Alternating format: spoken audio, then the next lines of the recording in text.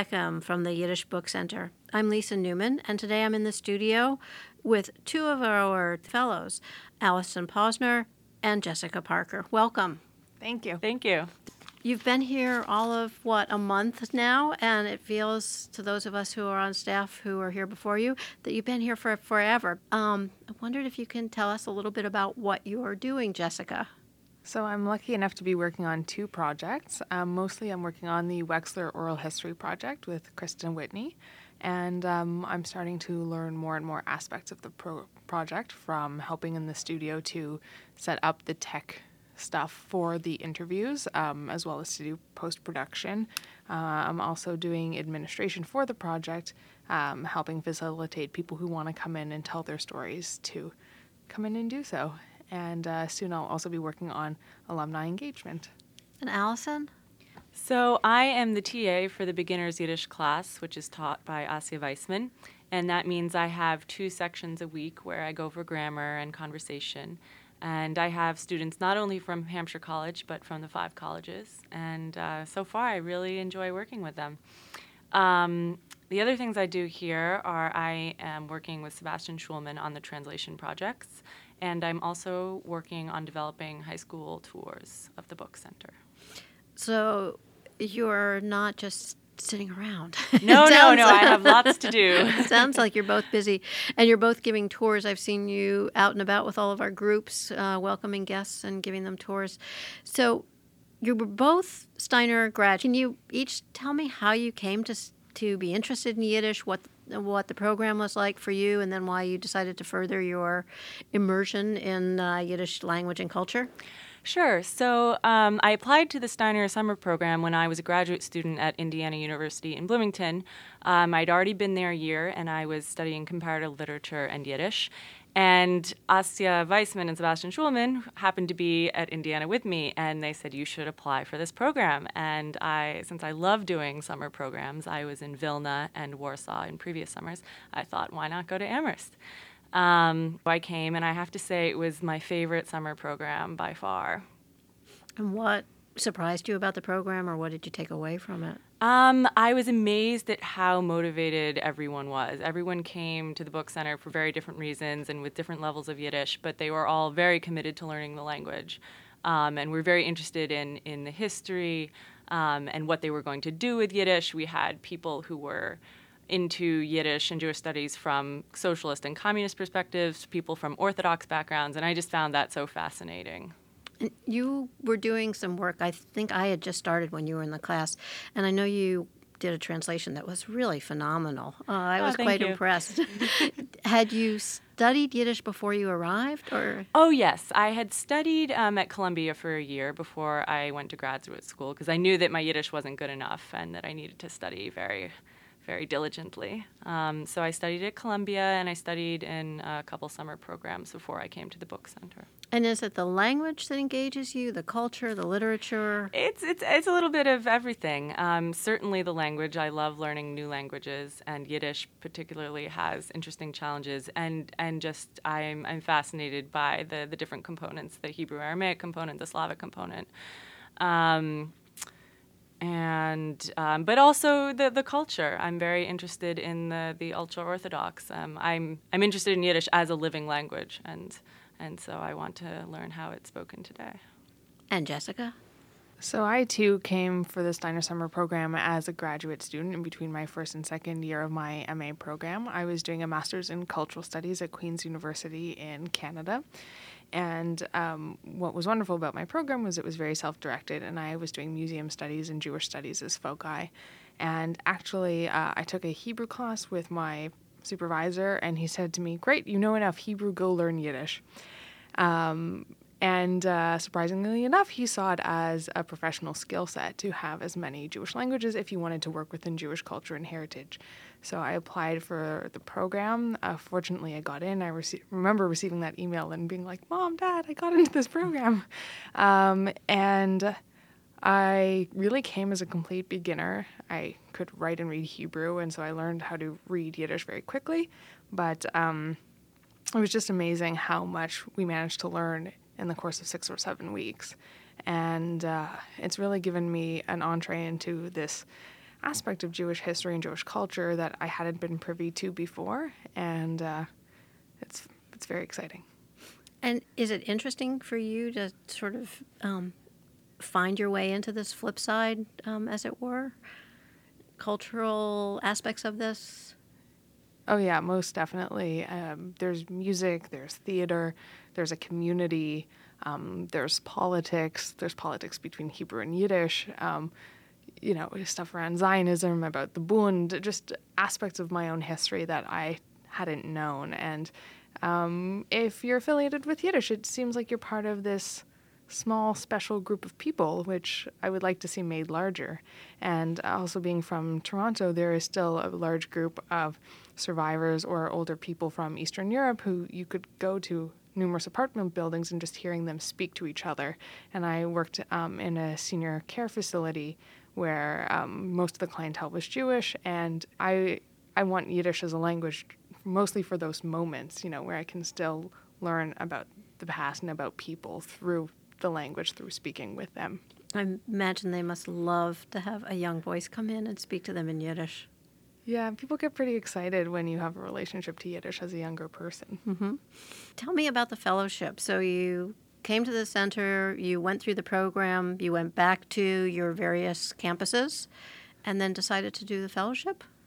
I was about to finish my master's at Indiana, and I wasn't quite sure if I wanted to continue on with a PhD. I knew that I didn't want to go straight into my PhD coursework and thinking about what would be on my exam list. So I thought, what would a better place, where would I better go than the Yiddish Book Center?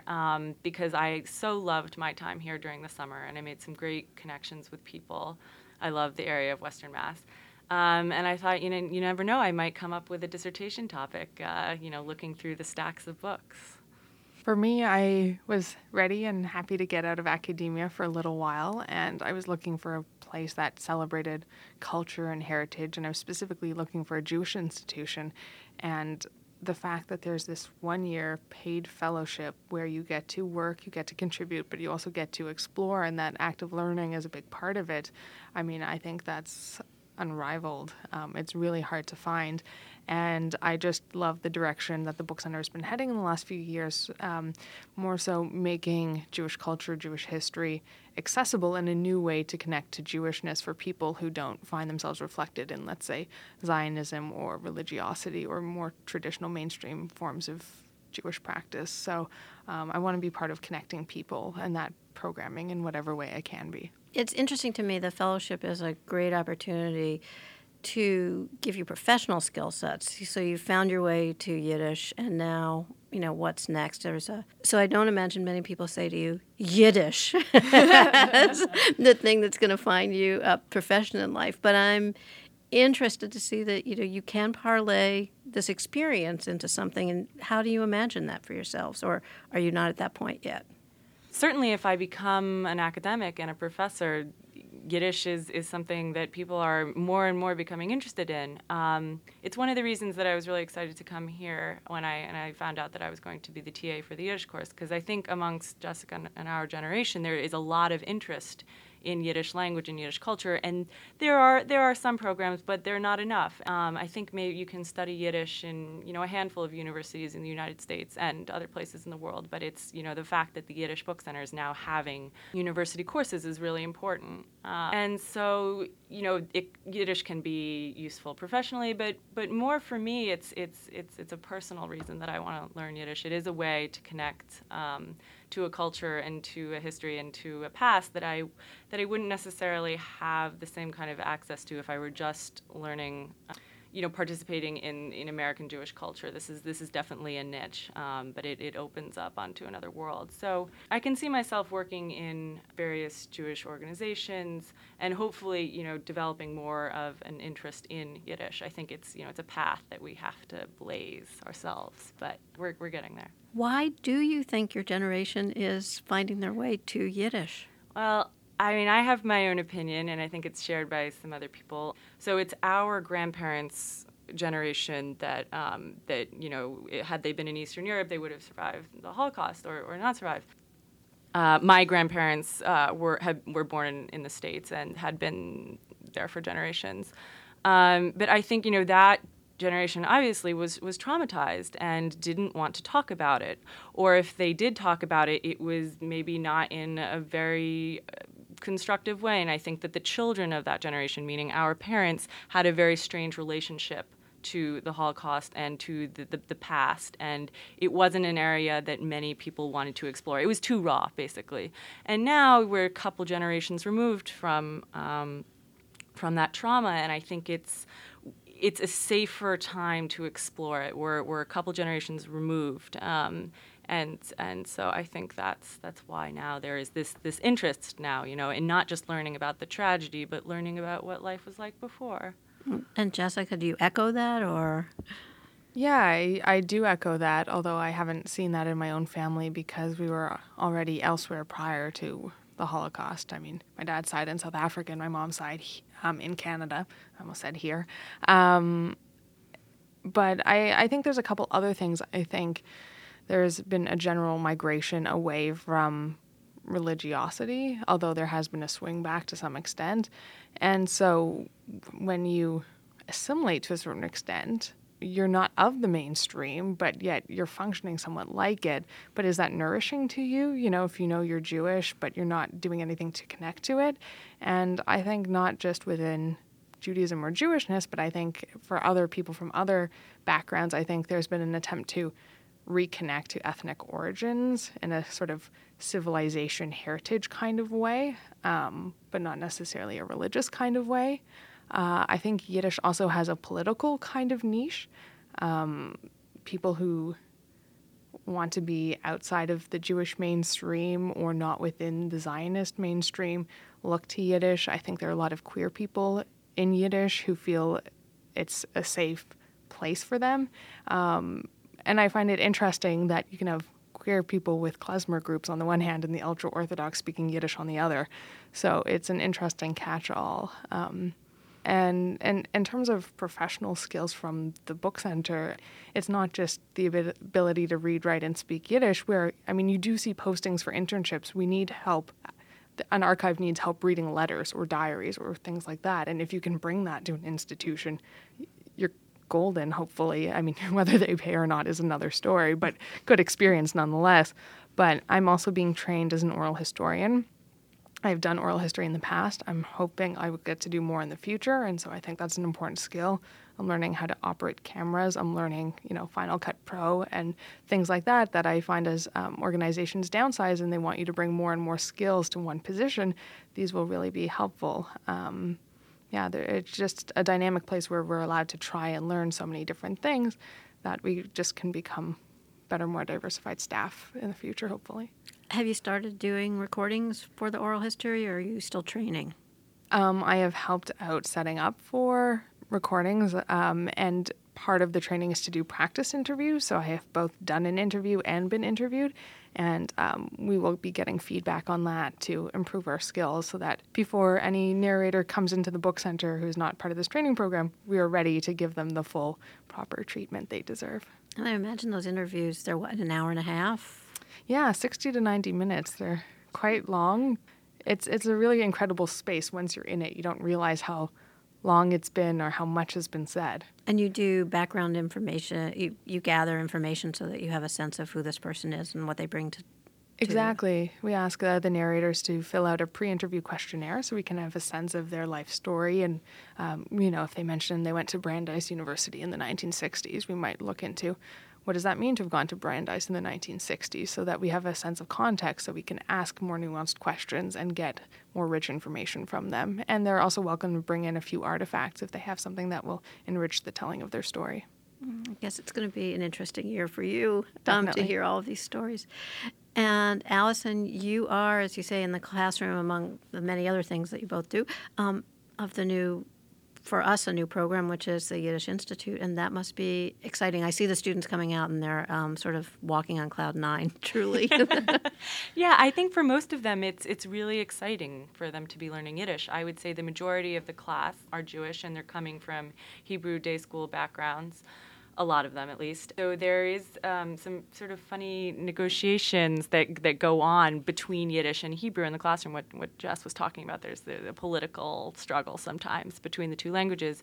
Around the time of Rosh Hashanah, we were reading through Yiddish greeting cards, and we were practicing saying some of the things out loud, and they were asking, well, why is it Lashana Toiva and not Shana Tova?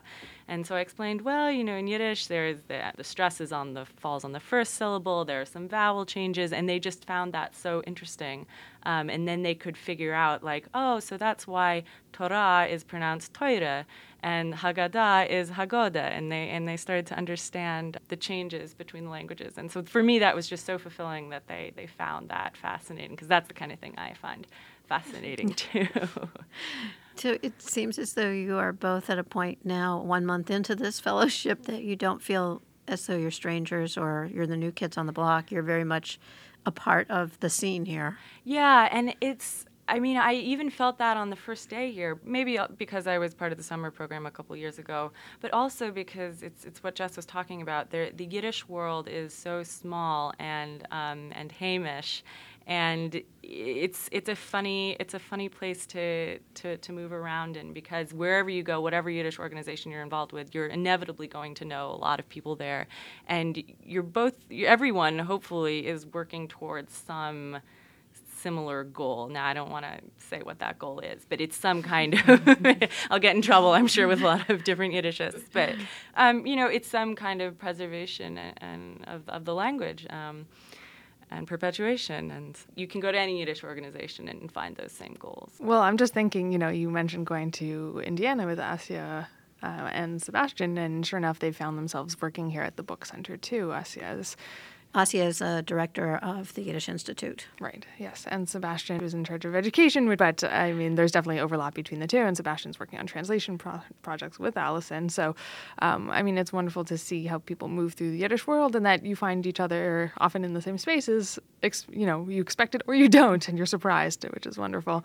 But I also have found the staff so warm and welcoming, and it's a lot of changeover for them to every year have a new batch of people to train, and I felt comfortable and made at home right away. So I just want to say thank you to all the staff for being there and being so supportive. And as part of the staff, I say thank you to all of you for bringing a new enthusiasm and dedication. It's amazing to have the opportunity to work with you and to take away from your sense of enthusiasm. So I'm hoping that we can check in with you over the course of the next 11 months and see what's happening. Sure. Okay.